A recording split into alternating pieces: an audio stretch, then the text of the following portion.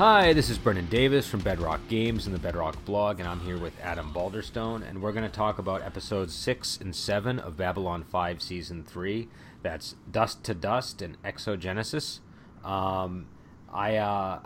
This is going to be a slightly shorter episode than some of our others, and that's mainly due to time considerations. I'm on a tighter schedule today than normal. But anyways, why don't we start with Dust to Dust, Adam? What was your... let's start with your plot overview, and then we'll get into opinions. Yeah. Yes. Dust to Dust. Bester comes back, and he's hunting a dust seller who's trying to sell dust to aliens, and he doesn't want the aliens getting their hands on it because he's worried they'll weaponize it. And it turns out G'Kar is the one trying to buy it, so he can. One, get past the Narn lack of telepaths, and also kind of weaponize it to use against the Centauri. And he does a test of it, and he gets really ambitious with his test and decides to go attack Vir and Londo and raid Londo's brain to learn everything he knows. And then he gets a lot more than he bargained for when he goes in for that. But that's the overview. Yeah, I was really wondering what that. I mean, I'm still not clear on what's going on with G'Kar after this episode, because he has like a religious experience inside Londo's mind where it's like he it seems like he meets his father, but I think it's really Kosh influencing things, because we saw Kosh's presence in the background, but. I don't know. That was a weird episode, but it was also a really good episode. Yeah, it was very like G'Kar basically had a really bad trip on this dust stuff, and he comes out and he sort of accepts, he accepts the penalty that the judge is going to give him, which I think it basically is like 3 months in 3 months. Yeah. And so he seems fine with it, but he seems like a lot more serene. But that, when it comes to stuff like religion, that could go, that could mean anything. That it's the calm before the storm. Yeah, but yeah, I like this episode a lot.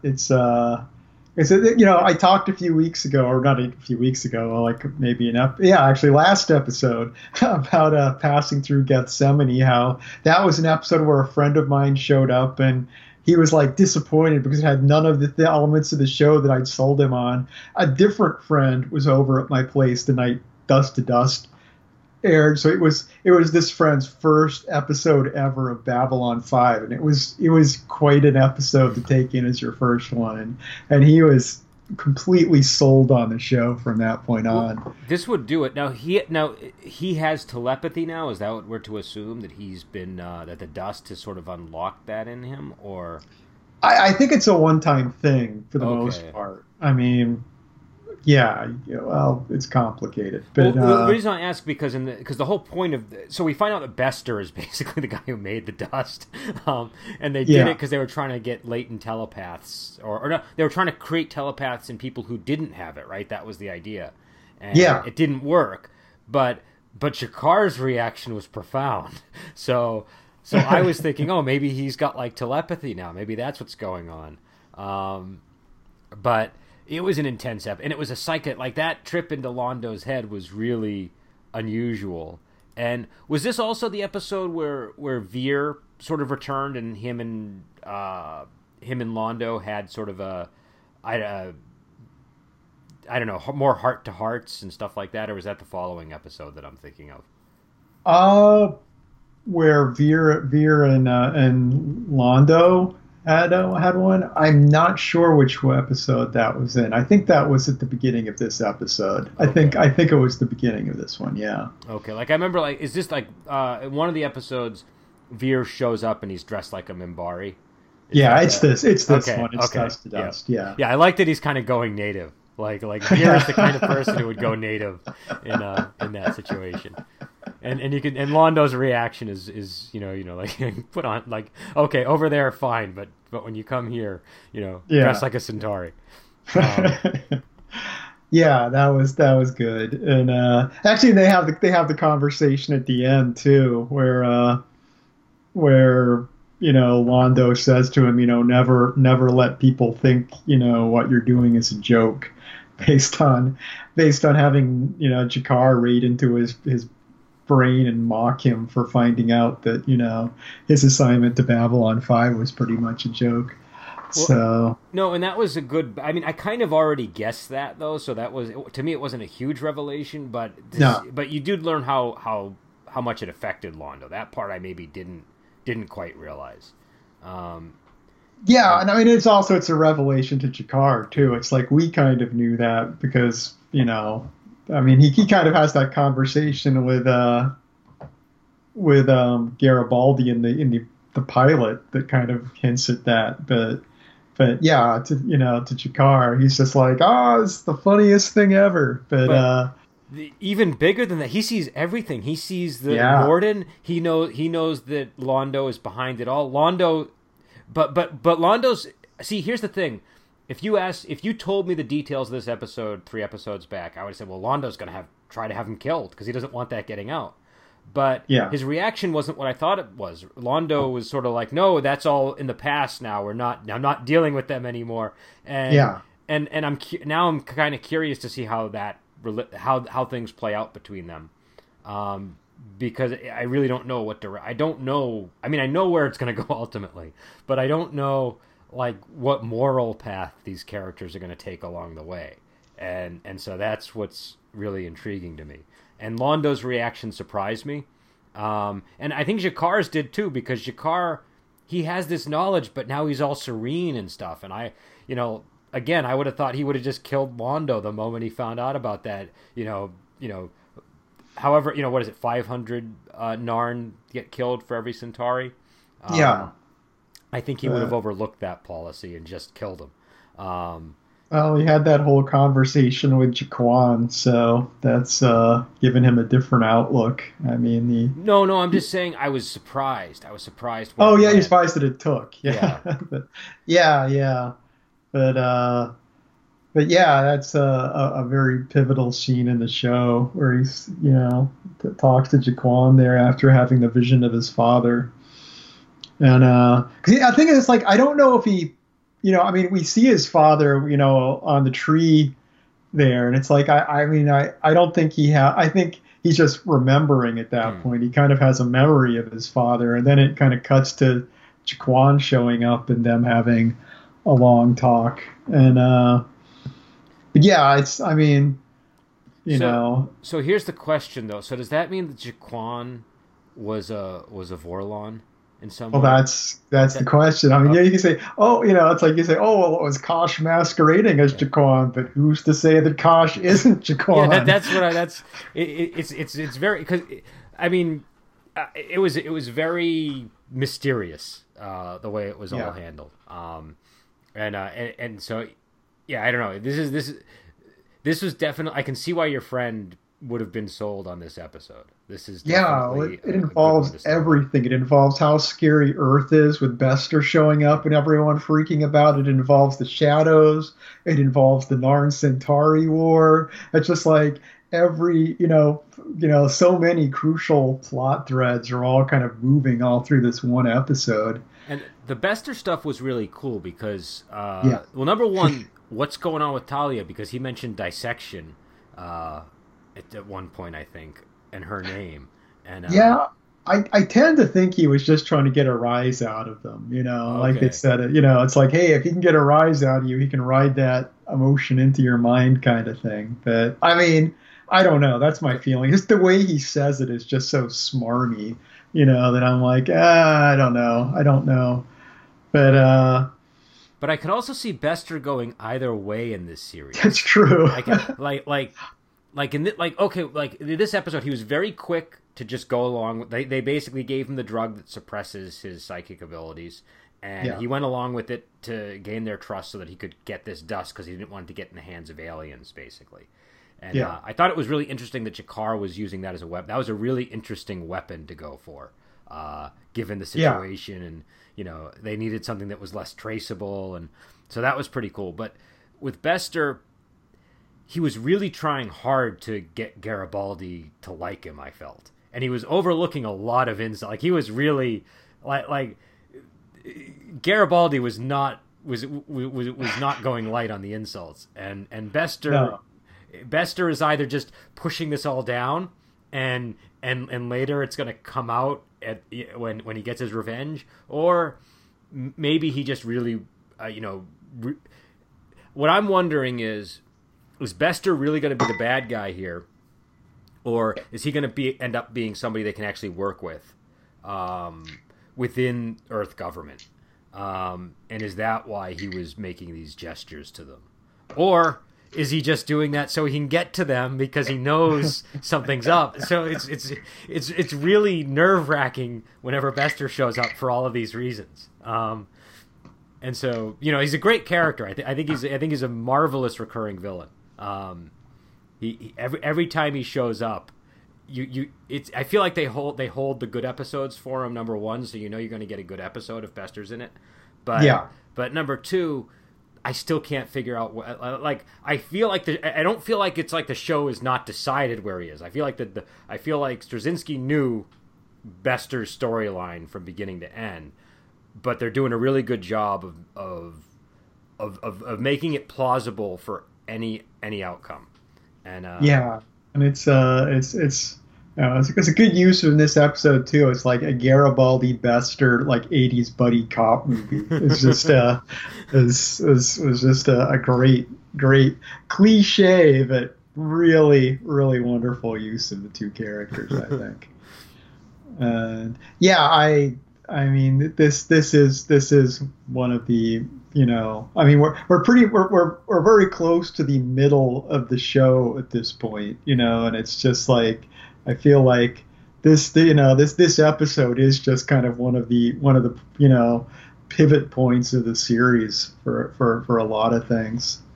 Yeah, and this is a series. I'm realizing I am going to need to start taking notes of major plot developments, because there's a lot goes on in this. There's a lot to keep track of.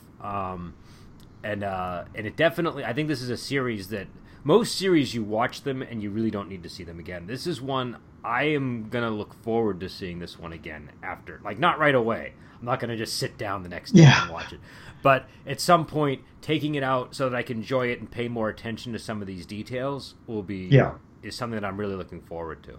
And I enjoyed it more the second time, definitely. I can imagine, and I rarely have that experience with shows now. Usually, I see a show and I never want to see it again.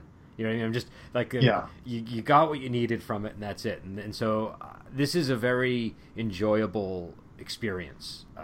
And I'm almost on the one hand, if I miss a detail, I'm a little bit annoyed at myself, but on the other hand, I'm realizing, well, that's going to be more enjoyable on the second pass if something was confusing.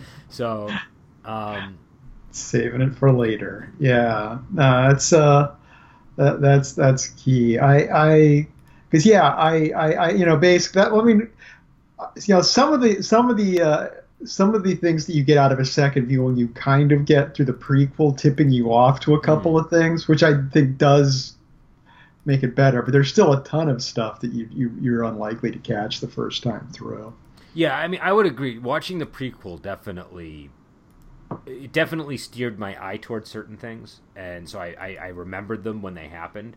But there's still a lot of there's just a lot going on in this show, and it would be very easy to overlook minor details that are significant, or like you had pointed out to me that they had been. That there were characters in the show who had been appearing in the background, episodes earlier before they even became relevant, and just nice touches like that as well. So, but yeah. So why don't we get on to the next? So that was Dust to Dust, and the next one is Exogenesis. And so why don't you explain what this episode is about? Sure. Exogenesis. This was one I have oddly never seen before. I don't know how, considering I've watched the series originally and also watched it. I own it on DVD, and I'm like, how did I watch it all on DVD and miss this episode? But I did somehow. I missed it twice. Okay. But Yeah, it's a episode where you the two threads going on here. We've got these alien parasites that attach to people's spines that are taking people over, and we get our first Marcus plot since like major Marcus plot since his first episode, where he and the Doctor team up to go find out what's going on with these weird alien parasites. And the other plot going on here is Ivanova trying to figure out what's up with this Corwin guy on the deck and whether he can be trusted and brought into their conspiracy or not. So what did you think of the episode? I liked it. I mean, the alien parasite one, I kind of saw where it was going fairly early on. I was like, okay, it seemed like it was going to be something benign. I just had that impression for some reason, but I thought it played well. I liked the fact that I forgot to write the guy's name down, but Marcus's friend that Duncan. gets it. Duncan. Yeah. I forgot that Duncan. I'm not sorry, I didn't forget. I liked that Duncan, had the point where he had to give up the parasite, and it felt like they were going to do kind of a death scene there. And it's like, oh, he made this big sacrifice to convince him, and it was going to be a big tragedy. But then, which I guess would have been okay. But I like the final scene with him where it kind of brings it around again to it's like just having had that parasite for a little bit really fired him up, and he was going to go do exciting stuff. And I thought that was a nice twist at the end that kind of, it made it a more interesting story when it felt like it was going to be something a little cliche. Yeah. No, I really like this one. I mean, again, it comes on the heels of a very striking episode, but I like this one for a host of different reasons. It number one, the change of pace between the two episodes was good. So to go from that and then go to this, that was like the right move, just in terms of where do we go next. It also kind of lets me, it lets some of the stuff that happened between G'Kar and Londo ferment a little bit, which is probably good. You probably don't want to pick up on that right away. And so I like getting to learn more about Marcus. I like Marcus more now. Like before, I wasn't so sure about him. Now I sort of see the type of character he is, and I think he works.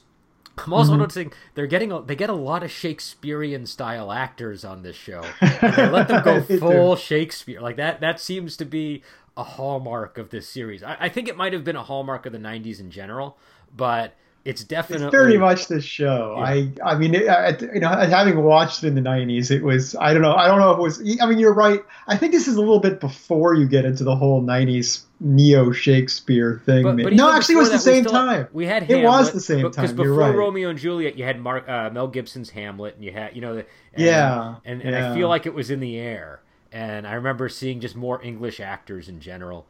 But like the guy playing Duncan, and not only that, but they're referencing Macbeth.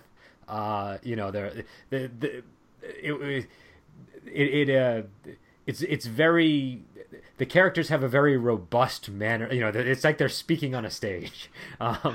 It's definitely a casting preference on this show for sure. Like even going back, I forget the character's name, but Londo's friend who came to drink Bravari wine with him, and just how I don't know what the word is, but just that sort of that really sort of mighty way of talking about mundane things was, and so you see that with Duncan. But I liked the whole storyline with what they called the Vendrizi.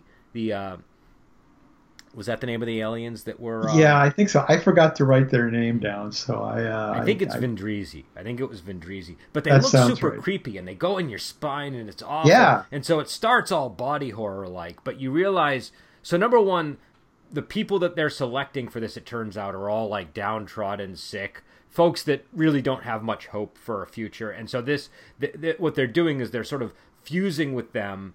And they become one entity. So they don't overtake them. They sort of, it's almost like they create a new being by joining with this person, and it's totally voluntary. It's not something where it's forced upon them. And so, like you said, it's very benign. but the way that this sort of all gets on the radar of Marcus is the people being swallowed up by this are his contacts that he's been developing for months and months. And so and I don't think this was addressed in the episode, but I started to realize, so wait a second, so does that mean Marcus must be going after people like that? Like that must be sort of his strategy, is he's going after people that are sort of, on the fringes of society, and so he's kind of... Makes sense. So I was thinking, well, that's kind of an interesting... it tells me something about Marcus's character and about the way he thinks, maybe. Unless it's just, plot convenience and never becomes relevant. But I think it makes sense. I hadn't thought about it, but that is a very interesting point. But because those would be the kind of characters he'd go after for the kind of work he's doing. But yeah, I thought that Marcus and Franklin made a good team. It was fun seeing them together. I enjoyed that. And I can't help but think that Franklin, when they got locked up in the cell, his first thought was, "Oh my God, do I have any stims on me?" Yeah. But and Marcus's first thought was, how do I get with Ivanova? That seemed to be his. Yeah. That was his first and last thought. But so here's what's funny. So I like Marcus because he's one of these people that's kind of always seems to look on the bright side of things and always sort of reads things as positively as possible. I like the pairing of him and Franklin. I think you were right. That really worked. It worked. Garibaldi and Bester were certainly a pair, but this, I felt, they really were good foils for each other. And the things that could become annoying about each of them are far less annoying when they're together, if that makes sense. Yeah, it does. Because they're each sort of getting annoyed at the things that would normally annoy the audience, and so yeah, Marcus was a controversial character at times on this show. So I can imagine, because he feels very out of time and place. Yeah, and I actually liking him more this time. I liked him more the second time, and I like him this time. I think part of the reason I was, I didn't hate him like some people did, but I didn't like him a whole lot the first time I watched this show back in the 90s. And it's because, like, I think I've talked before about when I was watching this in my 20s, I still thought of myself as a cool person. And so anything about this show that wasn't cool would kind of rub me the wrong way. And I'd like it despite that. But now it's like, yeah, Marcus is, he's just kind of, he's not a cool person in a lot of ways, and that's fine. I don't care. He's almost like a Robin Hood character pulled onto Babylon 5, and he's hopelessly optimistic. But I relate to him. I like the character. I did think he stuck out. He's like in the movie Flag of Iron. There's a character named the Rambler, and so I call these Rambler characters because they're people that, like this character, he felt almost like Elvis or Danzig on a wuxia set in set in an ancient dynasty, and so I feel like this Marcus has that feel to me too. Some of the people that have shown up, Babylon 5 seems to do that. They seem to draw on a lot of different genres, and it feels like they don't really hesitate to bring in characters that on another science fiction show might feel totally out of place. So I've gotten used to it. But he definitely seems like one of those sort of Rambler type characters to me, where I could picture him in Sherwood Forest or But yeah, I like that pairing, and I liked the plot. I liked where it went. I liked Duncan's thing at the end, like you were saying, and I liked the subplot with Ivanova trying to crack. I can't remember the guy's name. You just mentioned Corwin. Yeah. I liked that. I liked that subplot because that was something that I was immediately thinking of. Like, they're going to have to contend with the fact that they have this cabal now, and they can't just let anybody in. And I feel like a lot of shows might just sort of ignore that, or it only comes up when it's creates a nice adventure. But this I thought some guy gets promoted, and now she has to kind of deal with sort of vetting him and seeing if they can trust him. And it seems like they can't really trust him. They don't really. I mean, it's hard to tell because he thought he was on a date with Ivanova because she's not terribly socially aware sometimes either, kind of like Marcus. Yeah, that's why it worked well because both Ivanova and Corwin are just not these particularly socially apt people. So that confusion it made a lot more sense than it would in a lot of situations. Well, and so she invited him to her quarters, which is you know, and so I mean, and then so he goes to the flower shop guy, and I got to say that flower shop salesman really knew how to sell flowers. There were some very subtle sales moves going on at that floral station.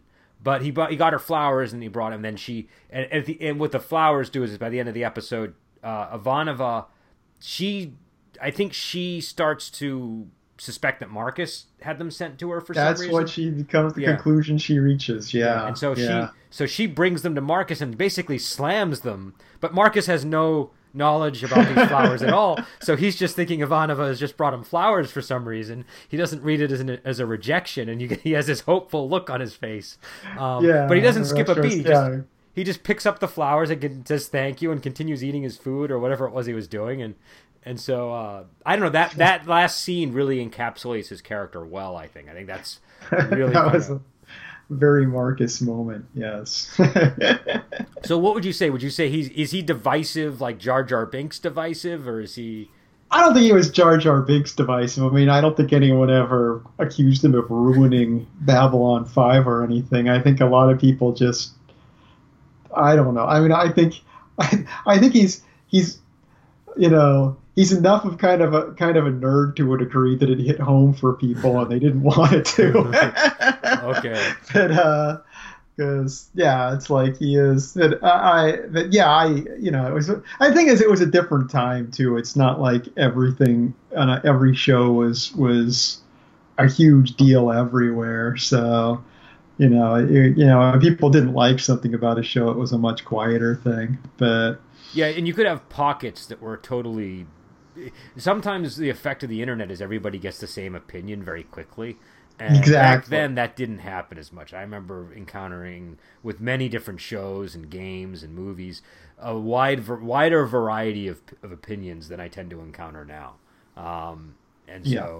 Again, you know, so with a show like this, I could see something like that being the case too. But though you had told me that this was one that had very early internet discussion boards and stuff, so I don't know if that it did. Yeah, I've been like revisiting stuff that was on the internet back then as we go, but I didn't actually catch up for this episode, so I don't know what the Marcus reaction was on this episode, but I will look into that in my research. So. Okay. But yeah, so I thought this, and also the idea behind the Vindrizi was cool. They sort of see themselves as living, they're long lived, right? And so they have all this information, and their purpose is to sort of transmit the information through time in case records of things are lost. It occurred to me now is probably an ideal time to do some of that transmission. Maybe they shouldn't be so quick to go on their way. Because you know, with the shadows gathering and everything, it's it reminded me of the techno mages. You know, when they were leaving, they're like, "Yeah, we're going to take all our stuff because you know we don't want everything we know getting lost when things get horrible here." So yeah, it was definitely seemed relevant that they were bringing up the issue of bad times and trying to get through them, But yeah, so I was happy with that. I was happy with both episodes, and I would have gone on to the next episode, frankly, if I hadn't had more things to do this week, because I was really, hooked on what's going on, and we're kind of getting to the point now. We're getting midway through the season, so I think we're going to start accelerating.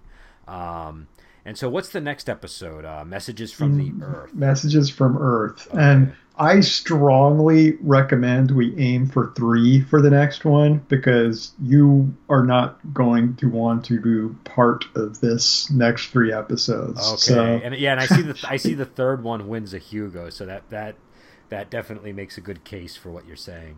And yeah, and I mean, and one of them, the name of the season is Point of No Return. So we've got the Point of No Return named episode in there too. But yeah, it's I know that if we say we're going to do two, you're going to contact me the night before the podcast and go, I'm going to watch the third one. Can you watch the third one? And so I'm watching all three because I know that's going to happen anyway. All right, so we'll watch three. That's I think that's a good move here, and yeah. So we do have to end it early. Normally we go for about 45 minutes, but today is 30. I have things I have to do, and so we'll be back on I think on Sunday. Now we were supposed to do a Classic Who episode last Sunday, and there was some miscommunication. So we're gonna maybe be doing it this Sunday, and I don't know. Perhaps we'll do. Maybe you and me will do 2 podcasts that day or something to do or we'll figure it out. But either way, we'll have a Classic Who at some point, and we'll have the next 3 episodes of Babylon 5, and also we got the Doctor Who Christmas special coming up. So we'll be looking forward to that as well. And this Friday, I think we're doing. I can't remember the name of the movie. It's I think it's Buddha Palm Dragon Fist or something. But we're doing another wuxia movie this Friday. So all right. So we'll let you go, and we will talk to you later.